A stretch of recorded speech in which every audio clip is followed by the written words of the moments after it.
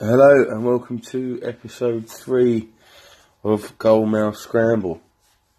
As you can probably tell if you've listened before, my voice is slightly different today. Obviously what with England getting to the semi-finals, if you listened to the last one you heard how passionate I felt about that, and maybe I overdid it a little bit. This World Cup, England getting so far, has just taken a tiny little toll on my health, but it's fine. Now obviously Wednesday night, gutted, heartbroken, as you know, all of the language you could possibly try and use to describe that moment when the final whistle blew in extra time against the Croatians. But I think, in my opinion, over the 120 minutes they probably slightly edged it. But you know, we probably should have been out of sight at half time. Maybe not out of sight, but I think 2-0. We probably should have been 2-0 up at half time, really. Harry Kane had some good chances that he missed, and yeah, unfortunately it just wasn't to be, and football is not coming home for at least another 2 years, the Euros, but I'm sure that, you know, your Spains, your Germanys, you know, are going to come again. Argentina as well. Who knows? Who knows if at the Euros Ronaldo will even be there? I think potentially that's why he's gone to Italy, but I'll get onto that later on. But let's just talk about that. I'll talk about that game for a little while. England Croatia. Obviously, the start, we couldn't have asked for a better start. Kieran Trippier steps up there, and he just what a free kick that was. He'd taken a few free kicks over the course of the tournament, and they'd all been pretty crossing. His balls into the box have always been top class in this tournament. But when it came to shooting, they were all pretty poor. But when he stepped up against Croatia, it was funny. We just sort of, I think everybody had this feeling that this was his moment potentially. And he did, and he smashed it in the top corner. Fantastic goal. Great free kick. And then I think we dominated much of the first half. I don't think that Croatia could really deal with this. They couldn't deal with the pace and the youthful exuberance of our midfield in, you know, Ali and Lingard. In there, Henderson was doing well, shielding the back three, and just breaking up play and getting his passes off. He, as you know, if you listen to the first episode and you're still there, you're still here listening to this. Thank you for sticking on. But as everybody will know, I've never been a massive Jordan Henderson fan, but I do think he's played really, really well this tournament. They've struggled with Sterling's pace. It felt comfortable. I thought at half time, to me, it was a case of, if we keep going the way we're going, they're going to be more tired than we are, because they've done 120 minutes twice plus penalties. It's at half time. I felt essentially we're 45 minutes away from a World Cup final here. Again, unfortunately, wasn't meant to be. Obviously, Perisic popping up. A lot of people blaming Walker. He does get caught flat-footed, but I think Trippier, who's marking Perisic, could be doing a little bit more. He seems to have his back to him. Doesn't really seem to know where his man is, but he could have done a little bit more to sort of follow him in and put him off. But I don't want to have a go at anybody. You know, the boys got to the semi-finals much further than we expected to get. I remember speaking to people before the World Cup started, and everyone just said, let's get out of the group stage. We'll probably get Colombia. They're going to be a difficult side to beat, and it's exactly what happened. You know, everyone thought maybe around the 16 quarterfinals would be fantastic, and you could say the draw fell kindly for us, but we still had to get through Colombia. Which we did on penalties, unbelievably. And then the Sweden game, obviously, you know, people were saying that the draw fell kindly because we had Sweden and we made that look comfortable. But let's not forget the Swedes stopped Italy and Holland from getting to this World Cup, and they got out of a group. All right, they lost to Germany, but they got out of a group that had Germany in it, which is quite amazing. And Germany didn't get through, so they earned their way. They earned their way to the quarterfinal, much like we did. So I don't think it was too much of an easy draw, really, when you actually in the context of the tournament. When you look at the context of the tournament. But, obviously we had the third place playoff yesterday against Belgium. It was a game that lacked intensity, as I think everyone expected. But, I felt, despite the 2-0 defeat, we did okay. First half we were pretty poor, second half we did a lot better, but it just shows, Belgium went with a very strong side and we made a few more changes, but it shows that I think the strength in depth's an issue for England, particularly going into the Euros next time. We need to bring through some players. Hopefully, your players like Jack Wilshere come good again, get fit. Alex Oxlade-Chamberlain, hopefully he comes back fighting fit. And yeah, just I can't wait for the Euros now. Gutted Wednesday, absolutely gutted, but could not be more proud of the boys and what they've achieved. And Harry's going to get the Golden Boot as well. So, there's a lot of positives. If you'd have asked me before the tournament, do you think we can finish in the top 4 of this tournament? I'd have said no. But we have. I think most people would have said no, but we have. We've done it. We've got there. And nobody can argue that in my lifetime this is the best England have probably ever performed at a major tournament. The last time I can remember really getting excited about England was probably Euro 2004, when Rooney really carried the load, along with Scholes and Gerrard and Lampard all in the same team. But Rooney was top class that tournament. He was only 18 and he never really hit those heights again. But all topics for a different podcast. But let's look ahead to the final. As it stands, as I'm recording this, we are just over an hour away. So I haven't got the lineups yet. In fairness,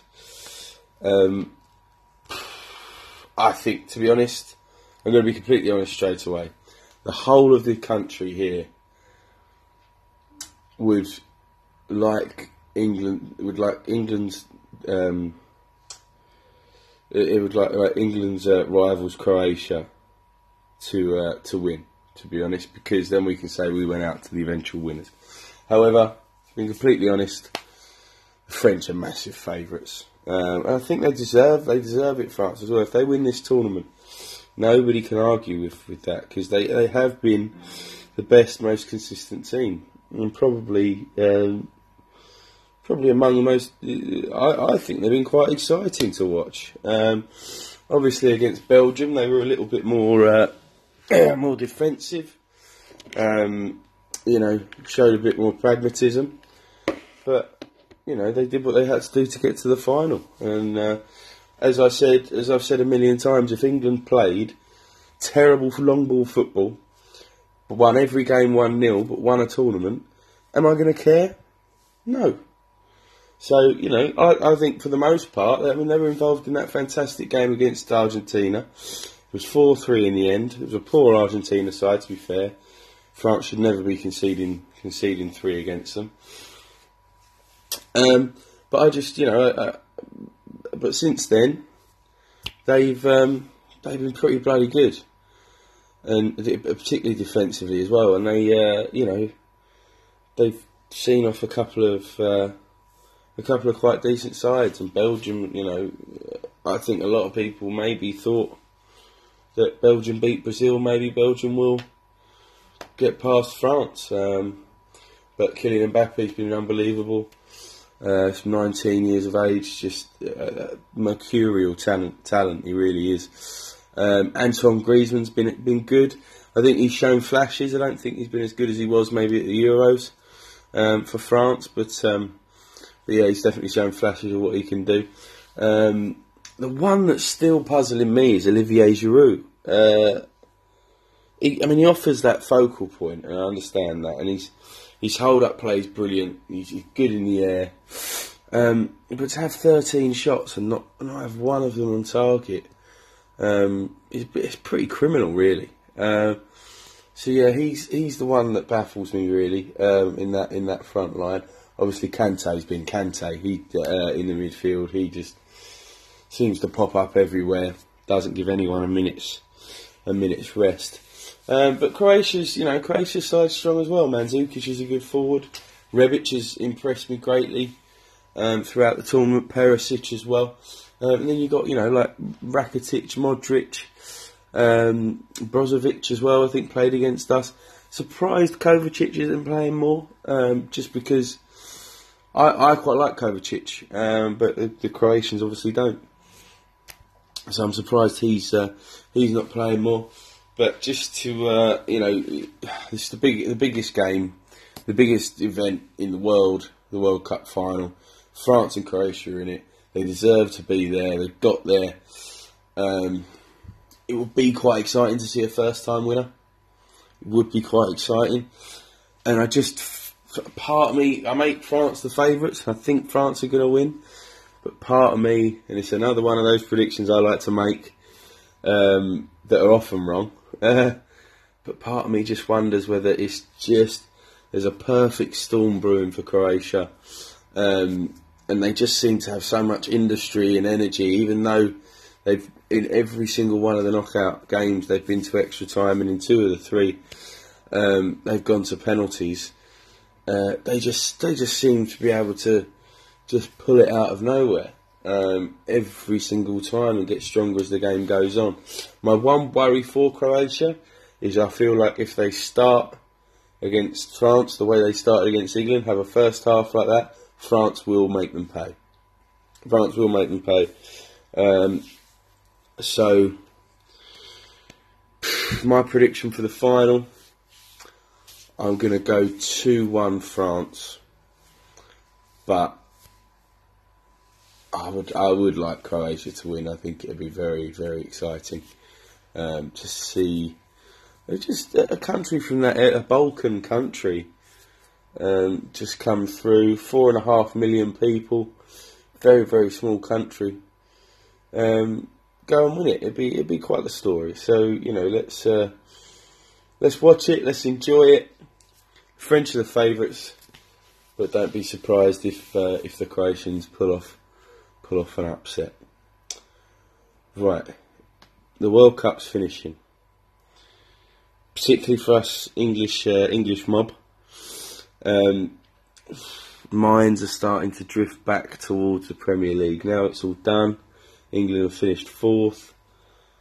The Premier League's where everyone's looking. And the busiest team, it seems, so far in the transfer window is West Ham. Had a couple of new signings confirmed in the last couple of days as well. Balbuena, Paraguayan centre half, nicknamed the General. Don't know too much about him, to be honest, as I said last time. But I did tell you that we were after him, we were looking to sign him. And yeah, hopefully he does well and he has a decent time with us, and we can really pull the best out of him. The other signing that was confirmed today, Felipe Anderson, attacking midfielder / winger from Lazio, reportedly a club record £42 million. Or if you're over in Europe, and fair play to you, if you're listening from there, 47 million euros. So, I mean, very exciting times for West Ham. The possible front three of Anderson, Yarmolenko and Arnautovic. It looks good, doesn't it? I mean, it looks good for them, and I'm hoping that as a West Ham fan myself, as I've mentioned, I'm not afraid to hide that. I'm hoping top 8. I feel like if we can be the best of the rest. The top 6 is the top 6. It's never going to change. But if we can finish 7th, be the best of the rest, I'd be very, very happy with that. Good cup run as well. Pellegrini's first season in charge would have been a roaring success, I think, if that happens. It'd be nice to have a little bit of success in the London Stadium as well. I think we've had a couple of years of utter shit, to be honest. It's not even just about the football. Every single fan of every single other club, if they're not fans of West Ham, they'll always bring up the West Ham way, and all this sort of thing. And it's not even about the football. It's just the whole atmosphere around the club, not even including what's been going on the pitch. It's just been a little bit poisonous. So I'm hoping that get a little bit of success in the new stadium. Just some decent football, obviously, some entertaining football. But just let's get us winning some games. Make it a bit of a fortress. West Ham fans will then warm to it a bit, and we can really look to push on. And yeah, hopefully, just make it feel like home. That's the biggest thing. I think there's a lot of teams, a lot of fans there that just aren't into it at the moment, and I think it's down to the fact that we've had 2 pretty average seasons there, really average seasons. A bit of transfer business has gone on at Arsenal as well. Matteo Guendouzi, he joined. I think he's a French under-20 international. Very exciting player, apparently. I think Unai Emery, he's a centre-half, but he's like, I mean, when I say exciting, I mean young, up-and-coming player who everyone really rates and thinks is going to do well. Yeah, I think Unai Emery, with some of the signings he's made so far, Lucas Torreira as well. He knows what he wants, Emery. Their best signing, I think personally, that they're going to see all summer. I don't think he's going to be beaten for them. Is Bernd Leno. A lot of people not really making a lot of it. I think Petr Cech's a very good goalkeeper. He always has been, but he's very much past his prime now. David Ospina's probably going to look to move on. I think Bernd Leno will be the number 1. Petr Cech will be sitting on the bench most of the time. But with their side now, bringing in Torreira, Leno, Socrates as well. Torreira's the defensive midfielder, Leno's a goalkeeper, Socrates is a defender, Lichtsteiner as well. Some good mix of experience there, bit of guile, and just a few brains as well, the footballing brains. Players that aren't gonna give up when they have a bad experience. Have a bad couple of games and then get affected by the toxic atmosphere. Those players won't do that, I don't think. It's just too experienced, too long in the tooth for that. And then, when you mix that with the fact they've got Mkhitaryan, Lacazette, Pierre-Emerick Aubameyang going forward, Mesut Ozil as well. I think it could potentially be exciting times at Arsenal. I just think they need to. They still need to sign a couple of central midfielders. I think I just don't. For me, Ramsey's a good player. I like him, but I don't know. I'm not sure whether he's really the answer to their problems anyway. Elneny, I don't think is quite good enough to really be a mainstay in that midfield either, and he's not. And I mean, the less said about Granit Xhaka, the better. So we will move on from that. But yeah, like I say, I really do think that Arsenal this year, I think this year it'll be pushing for top 4. I don't necessarily think they'll get it, but they'll definitely be moving in the right direction anyway. And good, I think Arsenal needs their first season without Wenger to be half decent, because if it's not, then everyone, the fans, we saw how the fans turn on Wenger, the fans will just turn on the board again and it'll all go wrong, and because the money hasn't been spent,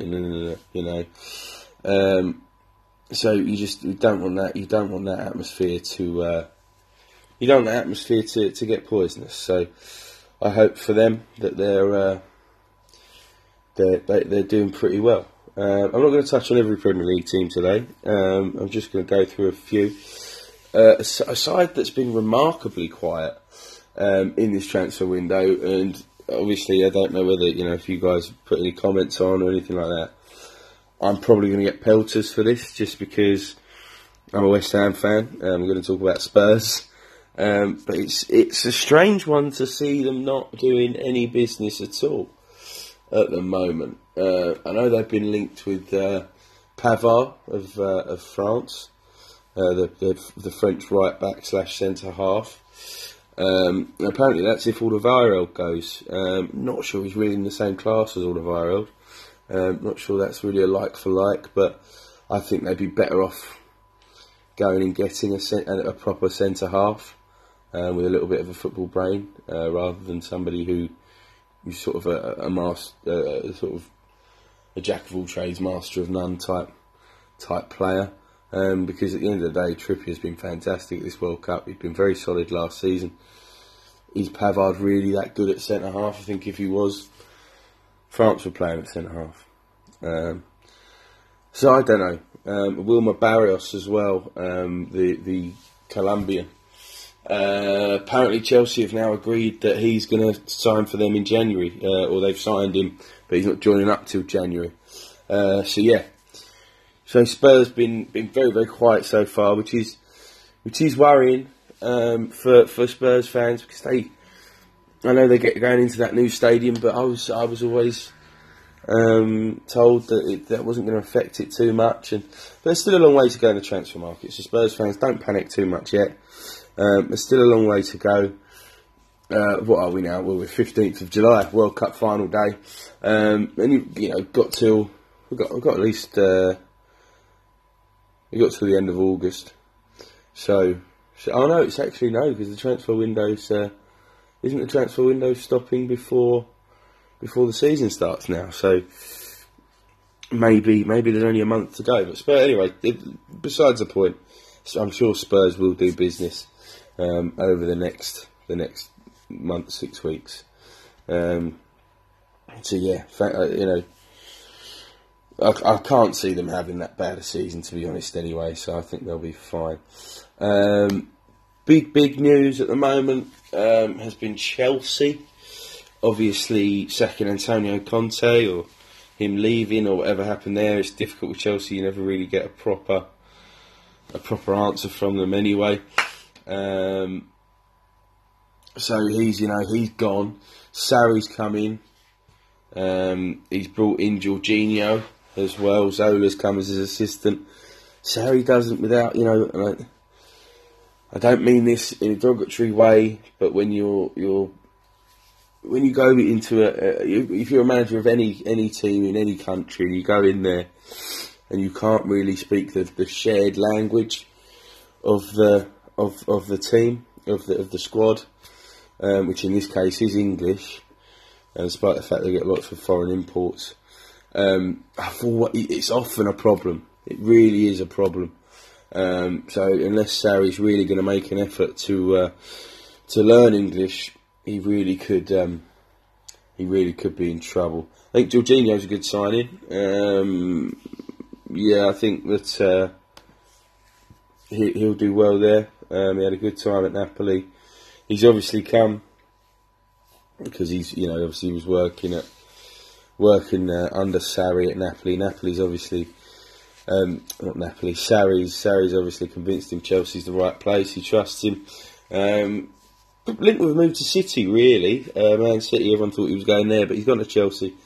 And apparently it's for an initial 50 million, potentially rising to 57 million, based on add-ons. But Chelsea are in a bit more trouble than that, really. Because, I mean, again, I might get pelters for this being a West Ham fan, and everyone knows that West Ham and Chelsea don't really like each other all that much. But we're not massive rivals, I wouldn't say, really. We just don't really like each other. But with Hazard saying it might be time to discover something different Courtois hinting that he could run down his Chelsea deal. That could be a problem for him. I mean, Hazard's been phenomenal in the World Cup. He's run it for Belgium. Him and De Bruyne have been second to none. I don't think there's really been a more potent force going forward. And Hazard, when he seems to have these seasons where he has a great season, then he has a crap season, then he has a great season, then he has a crap season. Last season, so like 16-17, he was phenomenal for Chelsea. Absolutely phenomenal. And he could have had his pick. I think at the end of this season, he didn't have such a great season. None of the Chelsea boys did. Maybe there was a few ifs and buts, people having an eye about him, his consistency. But I think he's shown in this World Cup just how good he can be. And what with, again, I mentioned it, Ronaldo going to Juventus, I think Real Madrid might just nick him. I think they'll nick him, but they'll really have to fork out for him, coming into his prime. And what a player he could be if he continues to push himself and get better.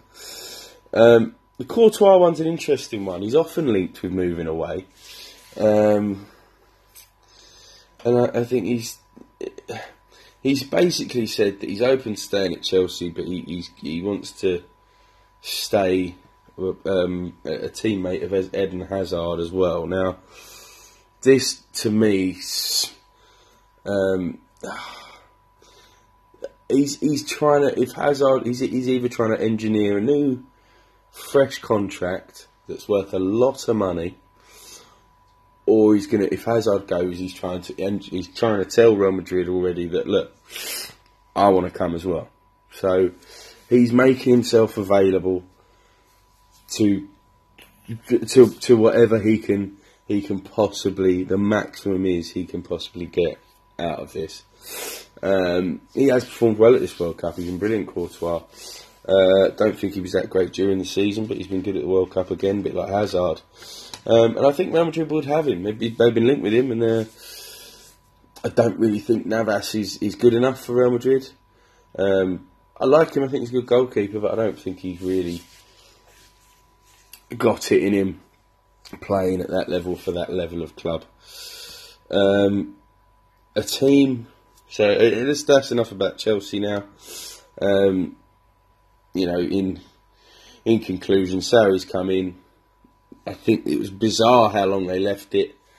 Conte's gone. He's been unlucky, but it's a managerial merry-go-round at Chelsea, and that is the risk that you take when you sign up for that job, unfortunately. Let's talk Liverpool. Liverpool excite me massively. I think that they really could be a force this year. I think he's done the right thing. Keita was obviously coming in. We all knew about Keita. Fabinho coming in as well. And then having those two in there, behind your Salahs, your Manes, your Firminos as well. Shaqiri as well to come on. Wijnaldum's in there still. I think they're going to be top draw next year. There is talk. There have been murmurs of either Fekir, obviously, that we all know about, where they were trying to sign him anyway, and Paulo Dybala as well. Fantastic players, unbelievable players, and they're only going to get better as well. They're still young enough, and if they came in. Apologies. If either of those came in, I think it would be amazing for Liverpool. It would really be. It would really put a cat among the pigeons if they could genuinely challenge. I mean, last year they actually, despite having a great season, getting the Champions League final, in the league they actually finished with a point less than they did the previous season. So yeah, it's a strange one, despite the fact they were probably playing better. Probably the most exciting team to watch in the league. Potentially about to get more exciting. I think somebody like Shaqiri, he's going to have to buck his ideas up, and he's going to have to listen to Jurgen Klopp and start doing the running. If that man started doing the running and started working hard in every game, he'd be a top class footballer. But he doesn't do it enough. But I think he's happy. I think he's stayed in England, which is what he wanted to do. And he's managed to get himself a club in the Champions League, which is what he's been missing. So, we'll see. We'll see with Liverpool. I think top 4 again is probably about where they're going to be. Maybe, you never know, maybe top of the football pyramid in England. It's not, at the moment, it's not unlikely, but it's not, they're not a dead cert either. Let's talk about United quickly. Not really been, I don't think, a hugely busy transfer window for them. Obviously they brought in Fred, who looks a decent player. Don't really know too much about him. Diogo Dalot as well from Porto, defender. Fred's been talked about for years. The Brazilian boy, and you've heard him talked about a lot, and he's very highly rated. But you see a lot of these players come over from Russia and they struggle. And Brazilians are a completely different kettle of fish to anyone else nowadays. Firmino's a bit of a throwback, I think. I think there's a lot of stuff happens when they're growing up in that Brazilian league. That apologies. That everything's a foul in Brazil. Everything is a foul. So I think there's a lot of that mentality now with them.